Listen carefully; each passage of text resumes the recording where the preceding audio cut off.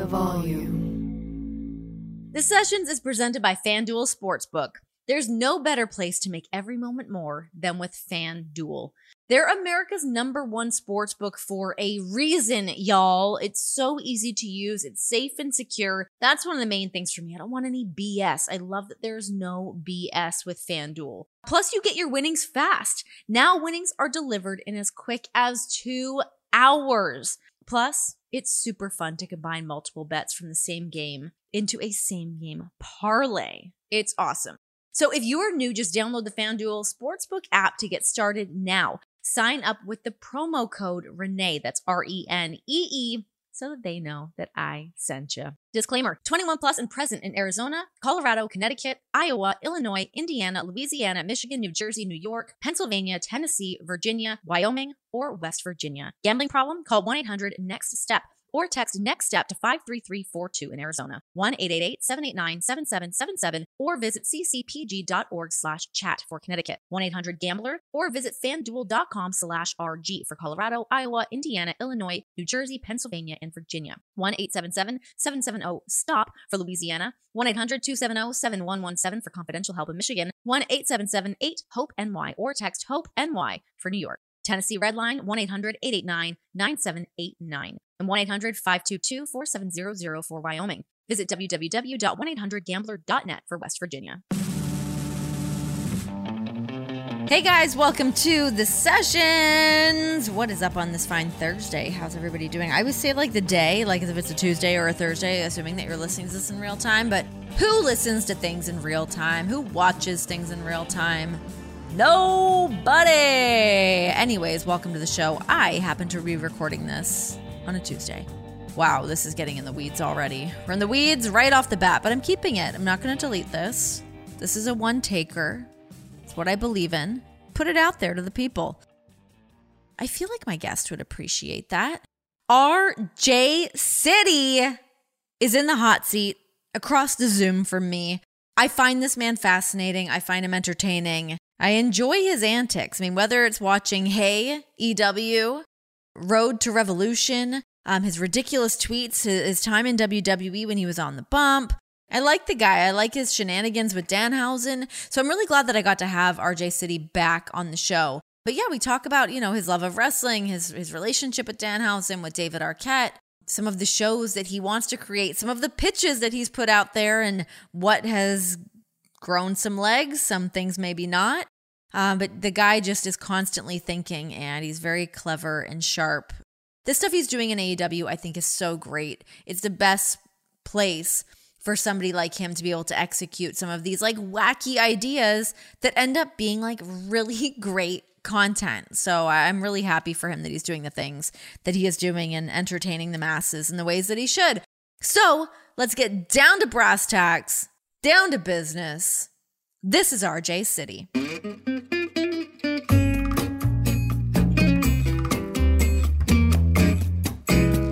I've been whitening my teeth. What do we think? How are you whitening them? So I got this stuff called opalescence. So it's like these little trays that you put in.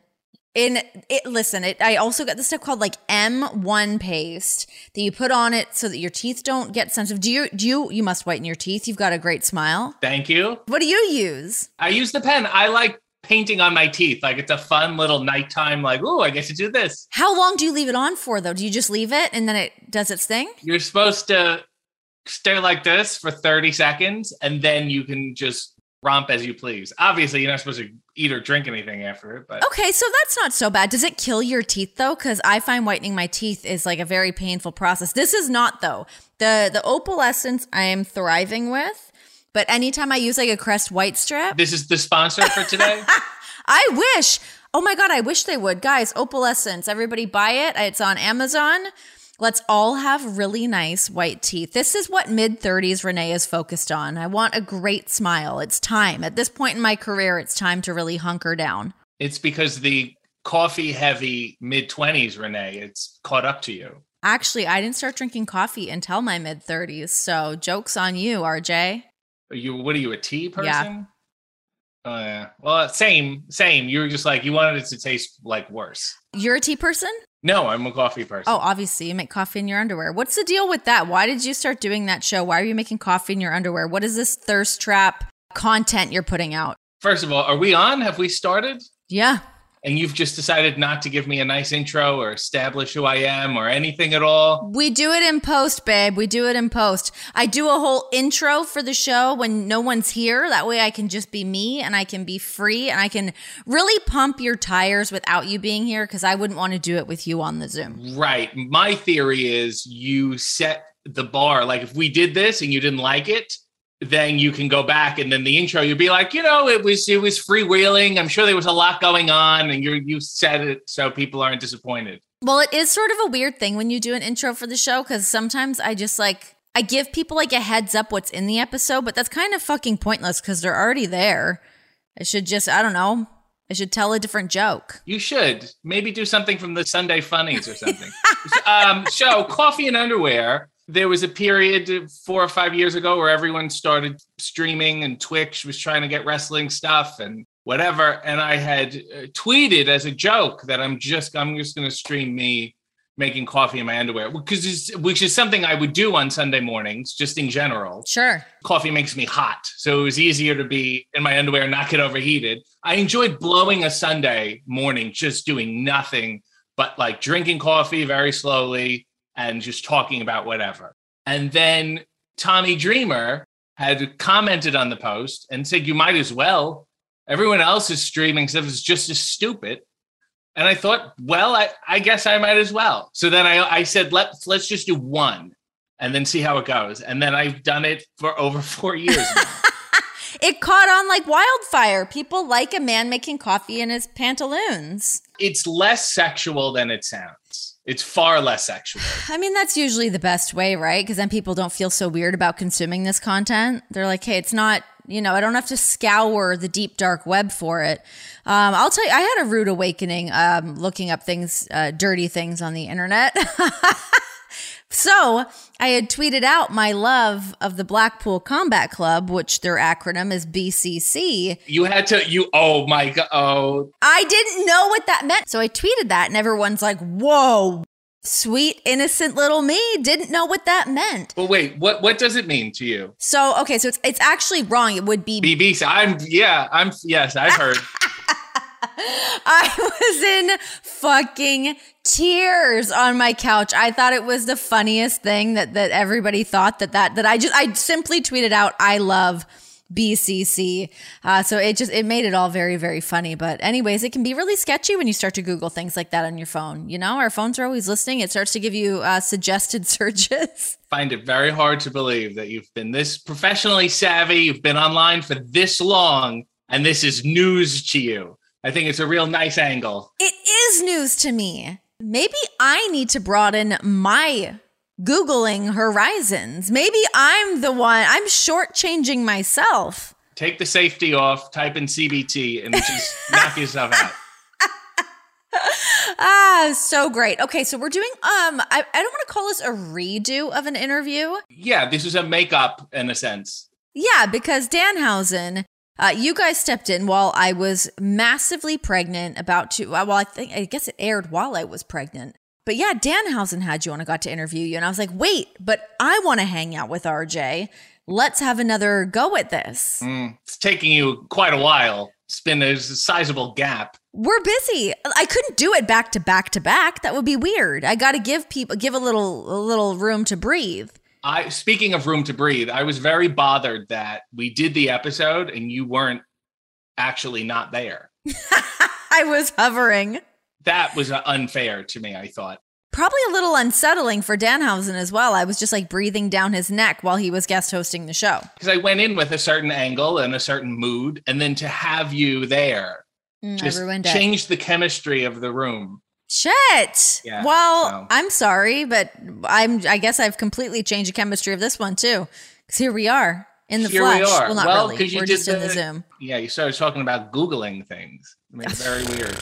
Slippery slope. Okay, where to start with you? What is your relationship with Danhausen? How did you guys become friends? You guys are like a match made in heaven. I want to just go to like a Denny's with you two. Yeah, okay. You're expecting some sort of act at Denny's.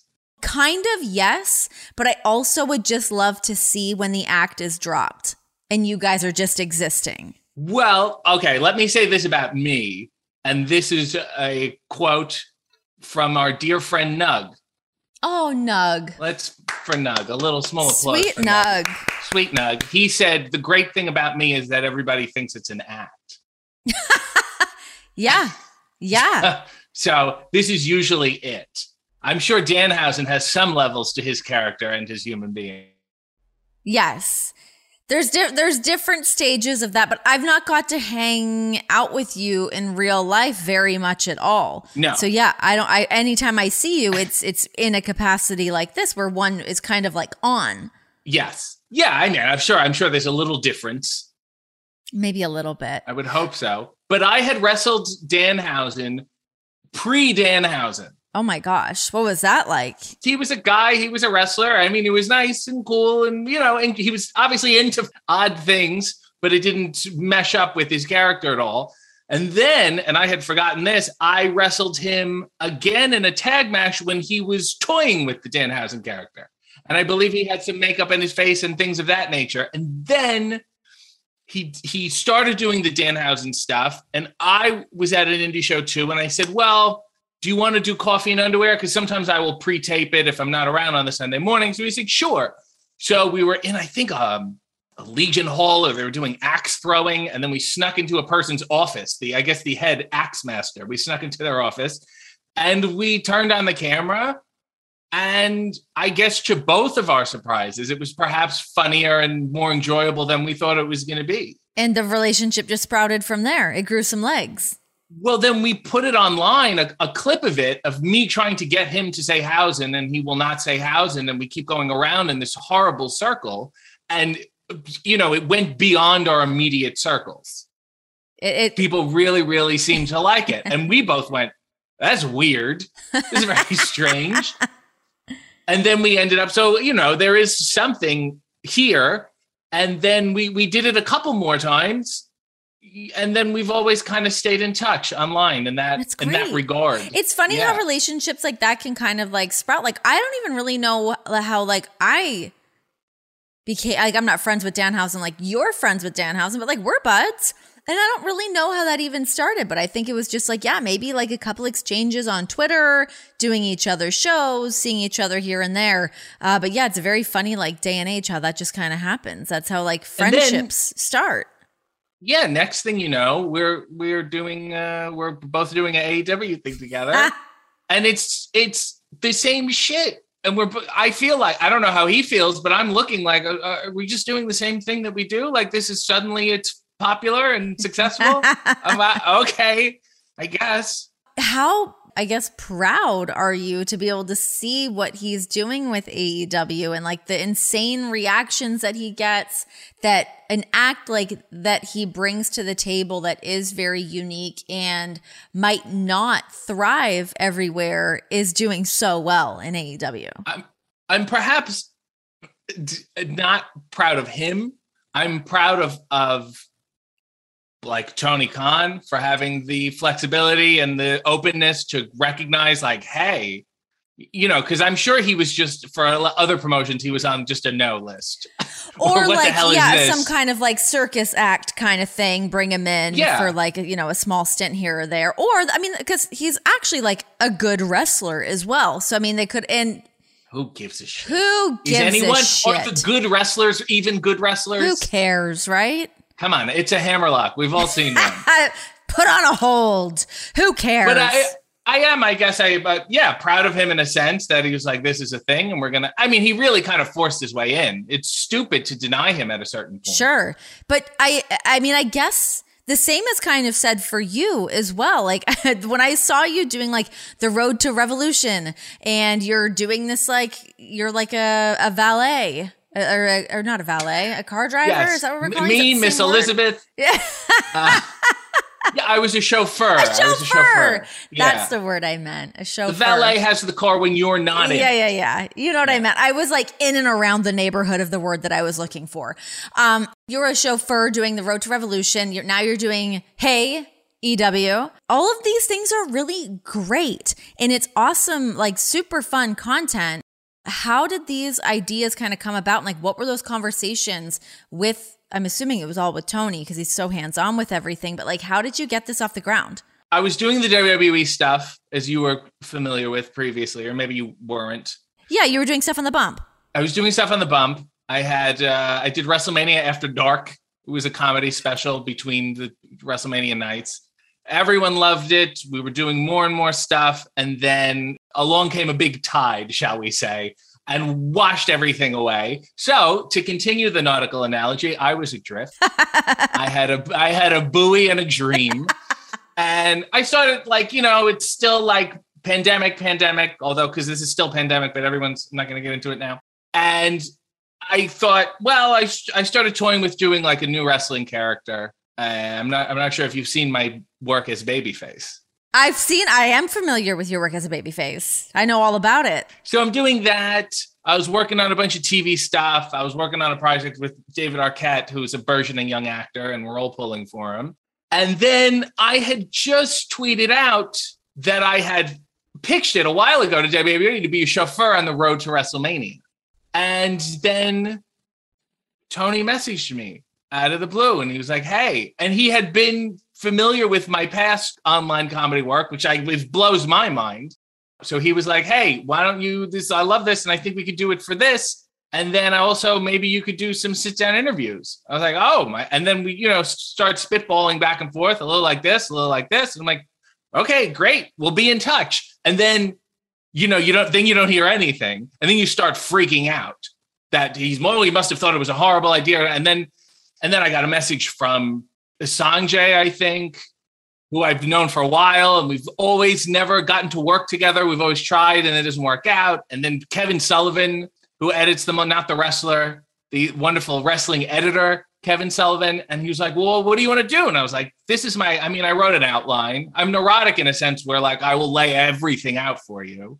And the Road to Revolution was pretty much it. Yep. It's us in a car and we just, whatever. I had written the Paul White one. I had written a couple others to be like, this is what it looks like. And then the Hey EW, I had a long list of like, when I'm pitching something, it's like, here's a bunch of stupid titles. I'm just writing them to get the things flowing. And the first one was Hey EW, which really was, the stupidest one I could think of.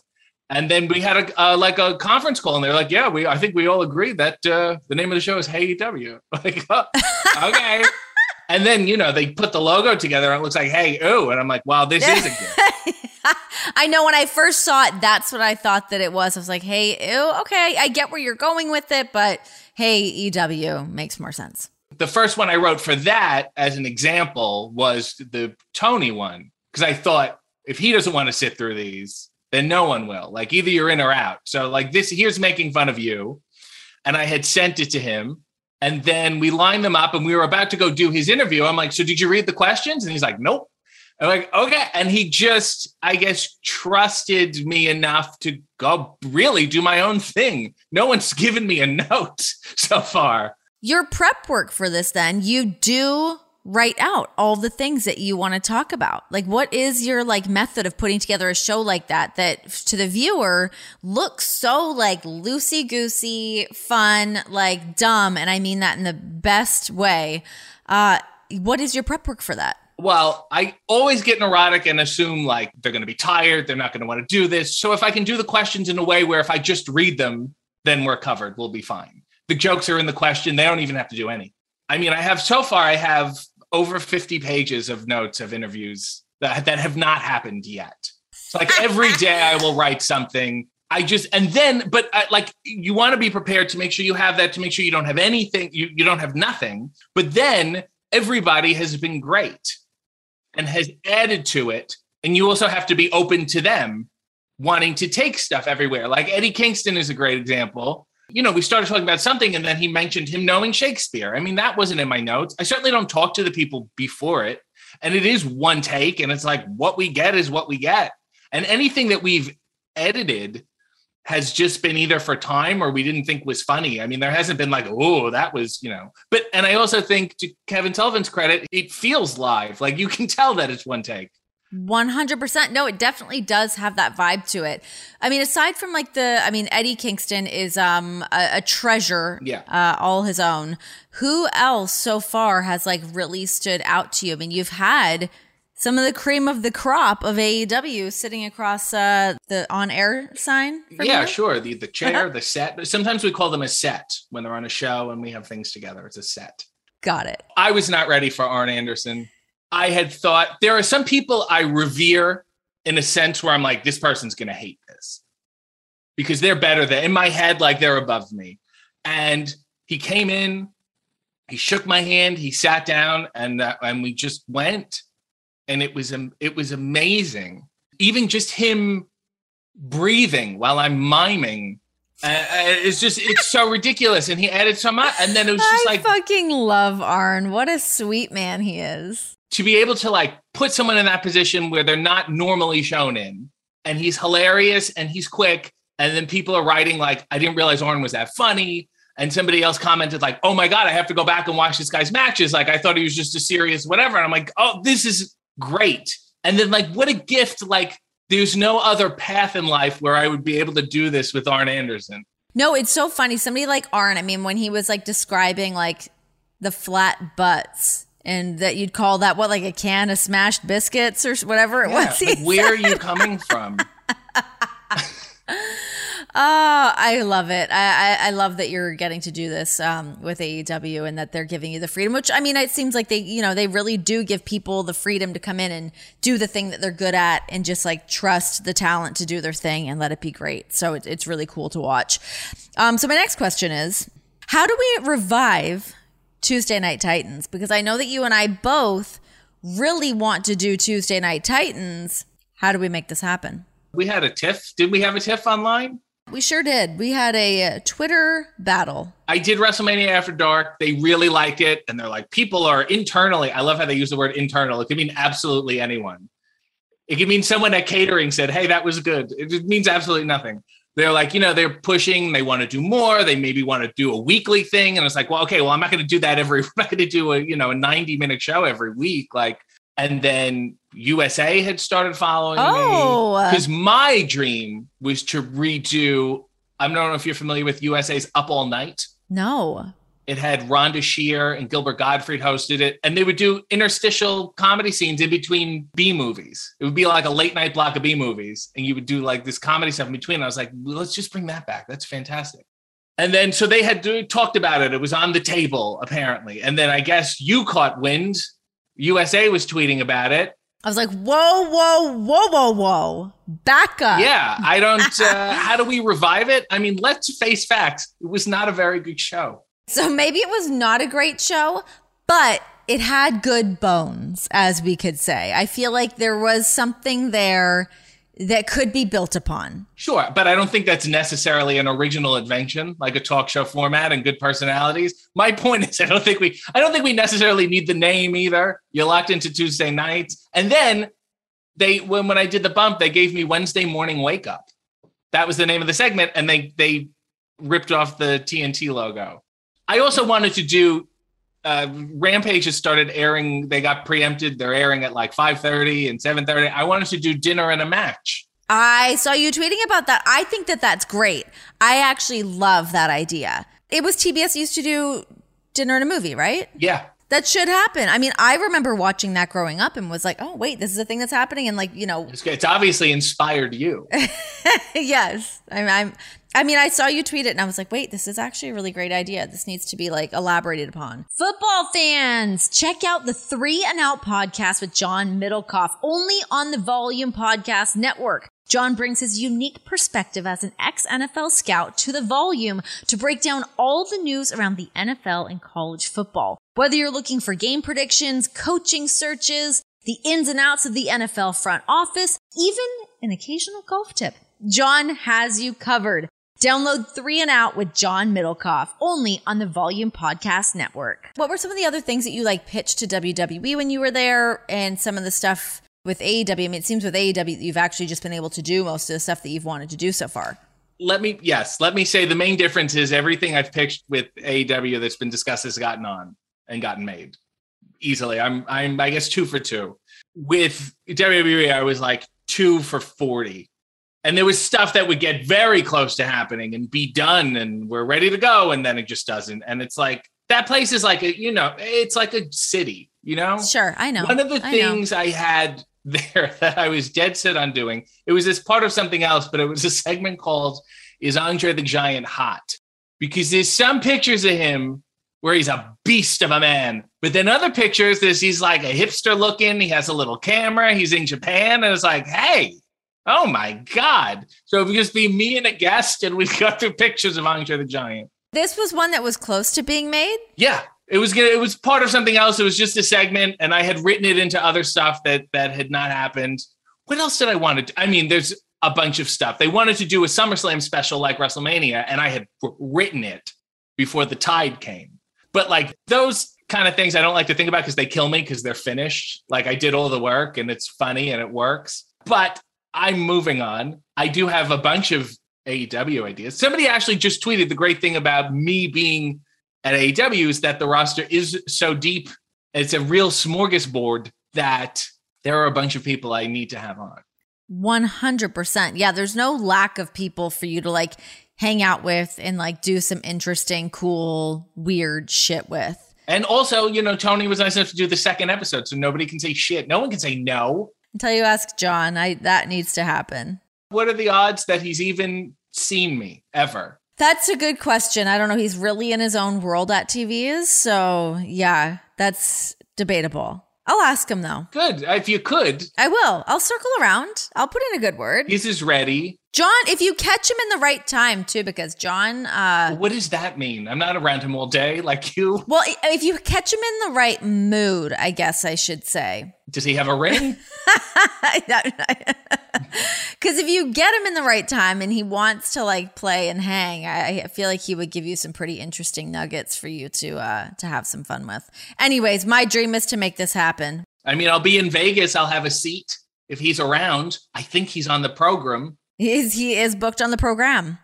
He will be there. What is it in wrestling that you want to do? In terms of what I want to do, for some reason, a bunch of people talked about me, tweeted about me being on commentary today. And I can certainly do that. I can certainly, I don't know, continue to host things. I could manage if I had to manage. I could wrestle if I need to wrestle because, again, it's a hammerlock. We've seen it. And then I also want to just continue to do the things I'm doing and get paid more for them to enable me doing more of the same things. 100%. That's the goal, right? To just like keep the bullshit machine moving forward. Keep it going. Yeah. I mean, it's interesting too, just to be able to like, obviously to be working for a wrestling company, be in there as you have all of these tools as a host, as an entertainer, also as a wrestler. The fact that you can take a bump obviously makes a big difference. If you were ever to do some kind of storyline on, hey, EW, that requires you getting into some kind of a spat with somebody. Although I pride myself on this being the least violent talk show in wrestling history. Although I totally forgot to tell you this. When you were doing backstage, you had David Arquette on the show and he was supposed to be in some promo battle with Booker T.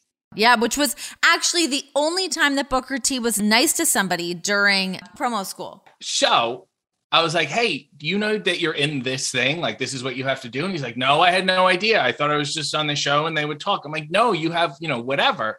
So he's like, I don't know what to do. I need your help. So I had armed him with a bevy of insults for everyone, CM Punk, everyone. But he was too sweet to pull the trigger. And then Punk was like, you should have went harder on everybody. I was like, and then I'm yelling at my TV. Who wants to yell at David Arquette? I do it almost weekly. He just has such a sweet demeanor about him. Nobody wants to yell at Dewey, but Booker roasted people during promo school. Like, he did not hold back. He went for the jugular, but David Arquette was the only person that he like pulled back on a little bit and was like, all right, I like you, David Arquette. Yeah, because he knew he was just bumbling. David, he had a clear shot. He had my insults. He could have changed the whole. It's a shame. What did you write about me? I don't think I wrote anything about you necessarily. I think Punk stuff and Booker T stuff primarily. Because I don't feel like you had enough. I don't feel like you have that much to criticize. Thank you. I'll take that. I will take it.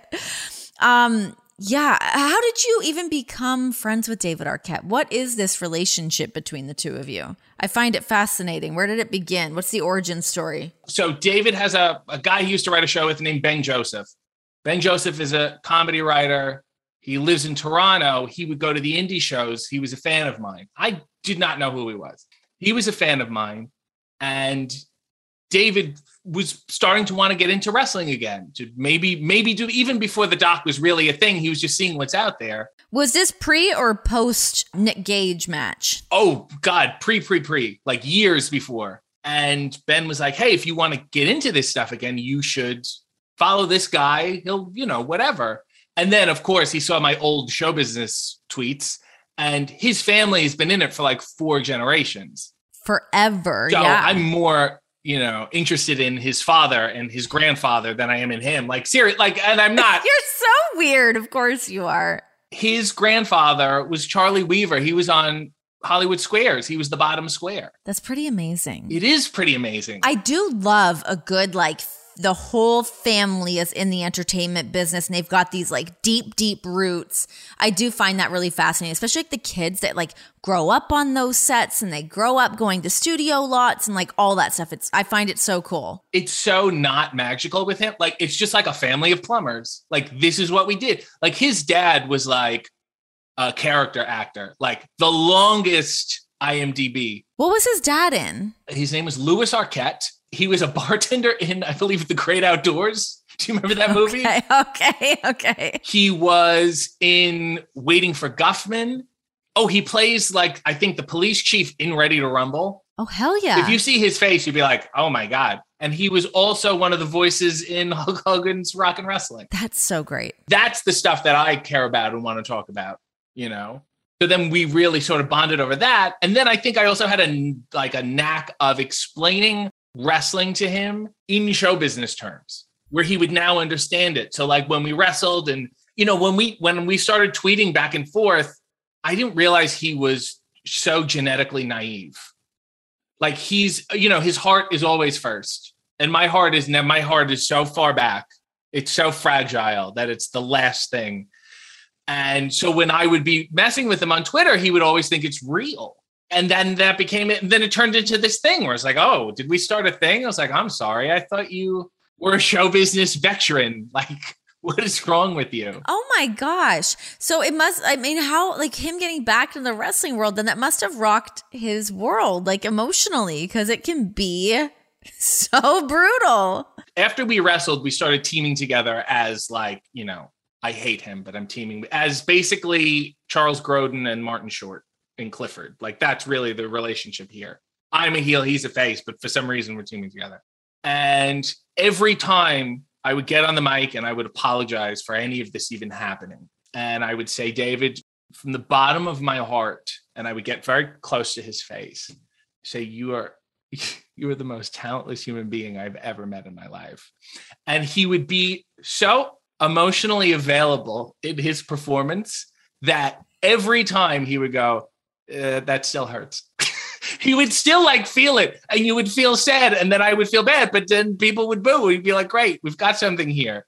Oh my gosh. Well, hey, I'm glad that a man like him exists that can be so emotionally vulnerable. It seems a little scary though. Oh my gosh. Okay, what, when you, because you did the show Splat-A-Lot in Canada. Yes. What, you getting into showbiz, were you a showbiz kid? How I am now is how I came out, really.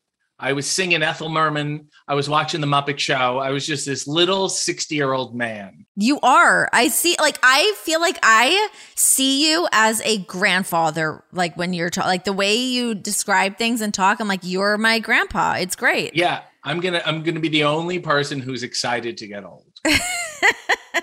Finally, my time to shine. I was always like that. I always did acting. I always did improv. I always did comedy. I went to Unionville High School, which was which was an arts high school. It was a drama. It was a big, whatever. But I had always thought I was always wrestling. I'll do this and wrestle at the same time. I never saw them as any different. And I do not know why people do. So I always found that like the wrestling helped my acting stuff and the acting stuff helped the wrestling. It's like, yeah. And what's, we come together. I realized that too. Like, I mean, I really fell into wrestling in a sort of like happenstance kind of situation where I was like, sure, I'll do this wrestling thing. And then once I was like in it, I was like, oh my God, why have I not been like in this world for so long? But as someone who has watched Aftermath since the beginning, you were able to come from outside the bubble and to bring a level of, I guess, credibility or at least logic into what you had to deal with. And that seems to be like what made you successful. Some people are born inside the bubble and it's just a mess. Yeah, I got to like observe the bubble from the outside and then like dip my head inside the bubble. And I was like, okay, this is what's happening in here. Got it. But I think my love of the entertainment side of things is because I even got into working in sports in merely a way of, I mean, when you're working in Canada, there's only so many places that you can work to like get on TV. So I was like, I know enough about sports. Sure, I can do this. But I went to the Score because they did more comedic style interviews. They had Jerry D doing comedy bits. Cabby was doing some kind of comedy bits. So I was like, all right, maybe that's something more that I could do. Like it was never like, ooh, I want to like be on a desk and like really get into like the X's and O's of sports. I wanted to bullshit with people on the street. Although my theory is also like sports has always kind of been like that. Like Howard Cosell, Jimmy the Greek, like, are you kidding me? Like the guy's got a gimmick name. Like I always feel, and tell me if you feel like this. Have you ever seen the old Star Trek episode? Frank Gorshin is in the episode. There's two nations on this planet that are warring. The one nation, half of their face is black and white. And the other nation, their faces are white and black. And Captain Kirk is like, don't you see? You're the same. You can come together. And that's always like wrestlers and like actors and comedians and whatever. It's like, don't you understand? All in the same world here. Yes. No, 100%.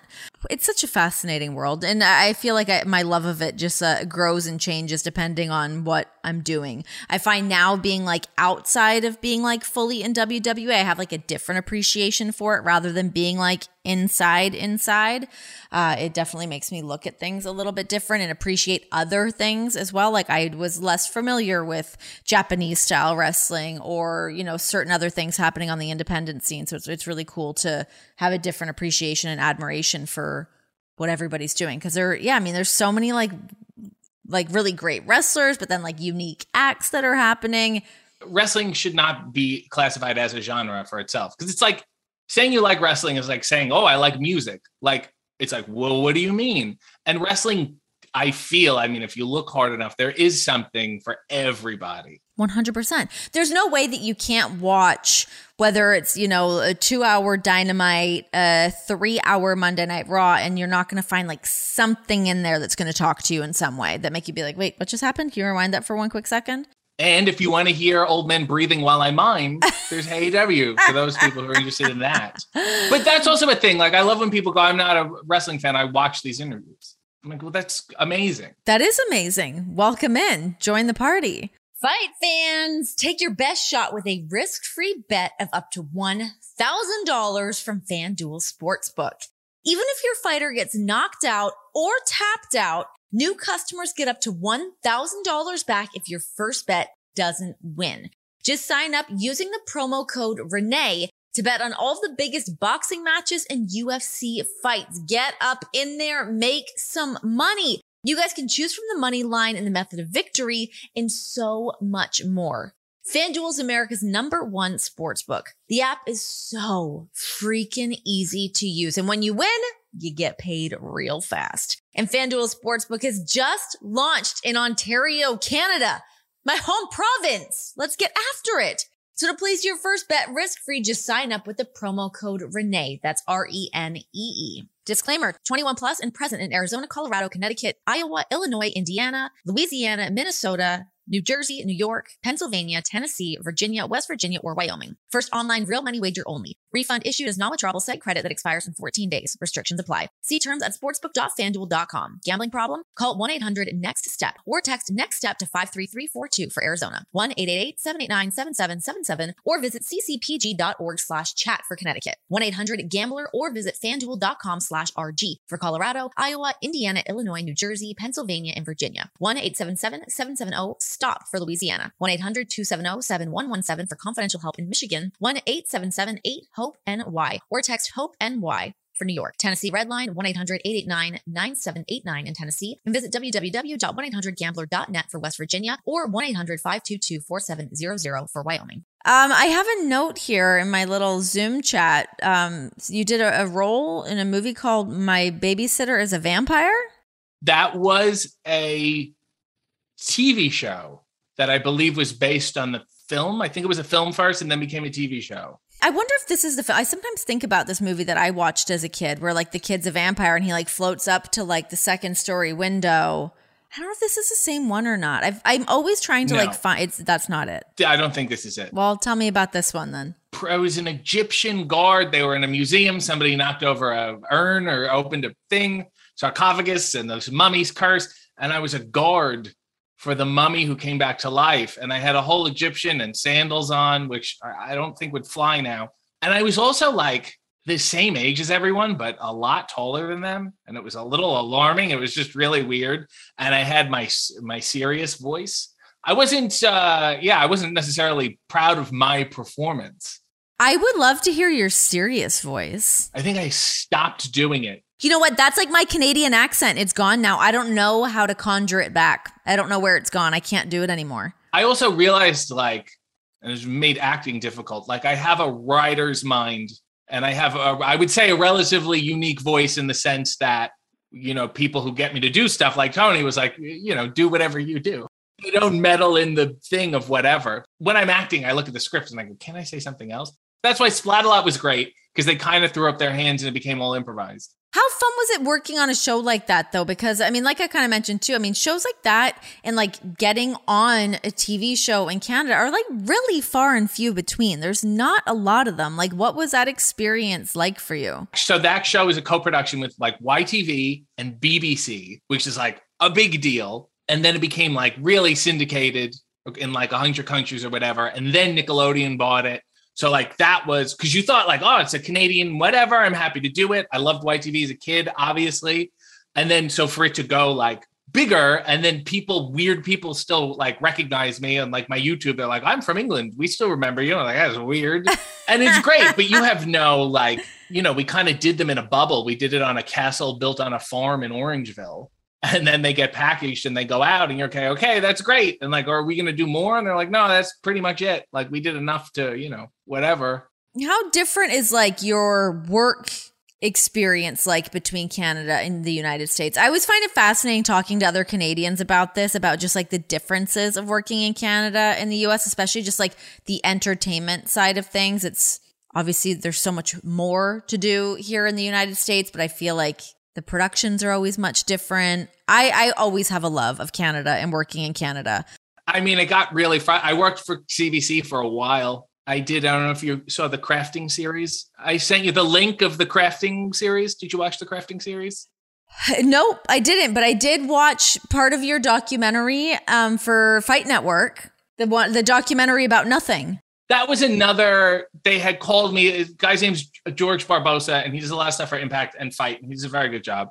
And he wanted to do a normal documentary, doing some comedy shows, and then some coffee and underwear, and then the wrestling. And I was like, it's not interesting. Like, I'm not very confessional, unlike, I don't find it that interesting.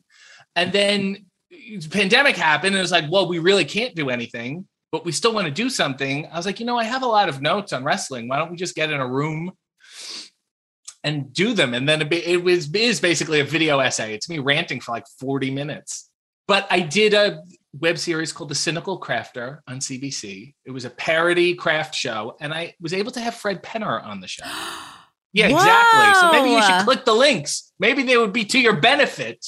You sent me a lot of links, first of all, and I was watching them while I was getting my nails done, and I didn't have my headphones, so I didn't want to be that person that was just like out loud playing all these videos.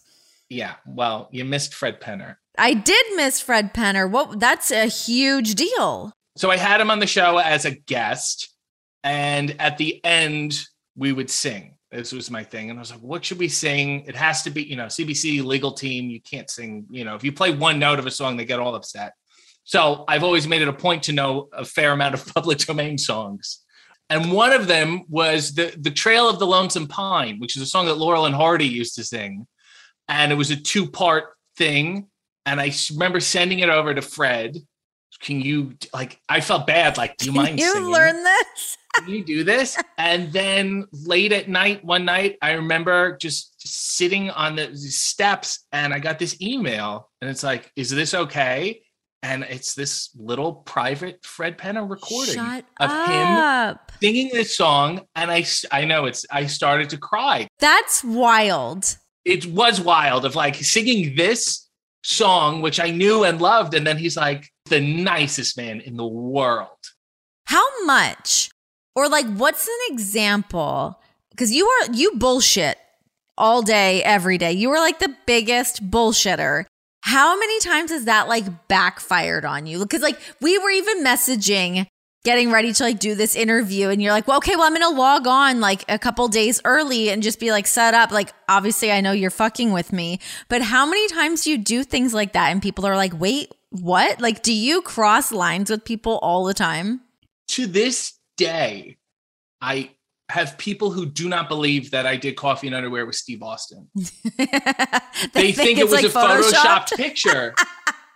And it's like, what? You did? I just thought it was a thing. So I didn't bother clicking on it. Because sometimes, yes, I do bullshit constantly. I said I was at AEW to sing the national anthem. I thought, whatever. And then I became the boy who cried show. They don't believe it. And I'm like, no, this is a real. And they're like, oh, even WrestleMania After Dark. They were like, oh, I thought you were just streaming WrestleMania. I'm like, no, please. For real, I'm doing it. Yeah. That's very funny. How did you convince Steve Austin to do Coffee and Underwear? David and I did his podcast. When I was in LA, we were doing something in LA. I don't know why, but we thought, oh, we can do his podcast. It's great. And we brought him a cherry pie because I feel it's weird to go to somebody's house and not bring them anything. I agree 100%. No one should feel comfortable showing up empty-handed. Bring something. Bring some flowers. Bring a bottle of wine. Bring a cherry pie.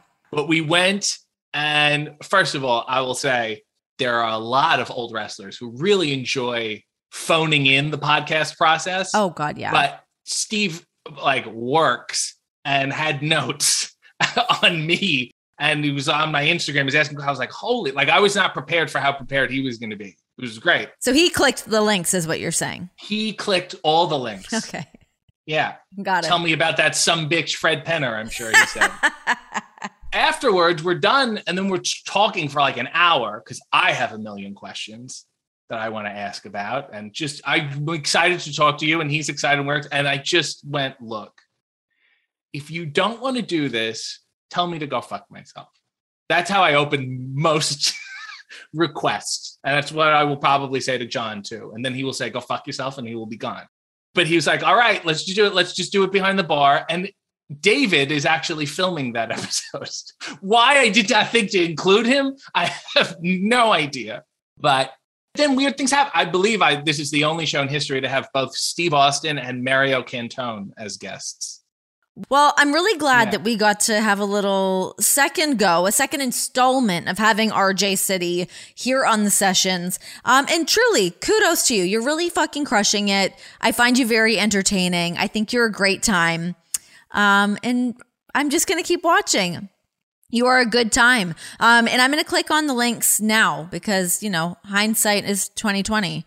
I'm going to watch that for sure. I didn't know that was in there. I mean, I saw what the links were and I was like, okay, cool. That one slipped between the cracks for me because I'm going to go back and look at that one. You sent me, maybe there was 6 or 7 links. It felt like a lot.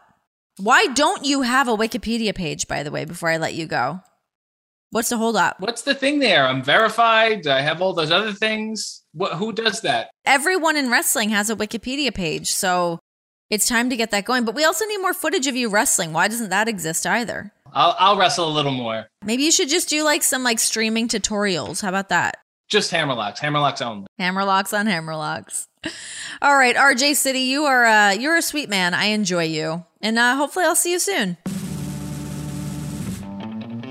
A big thank you to RJ for hanging out with me. Hopefully I can convince John to do Hey EW. But it sounds like RJ maybe wants me to keep my freaking nose out of his business. So we'll see. I'll maybe just like drop a little hint here or there and try to have some sort of wife influence.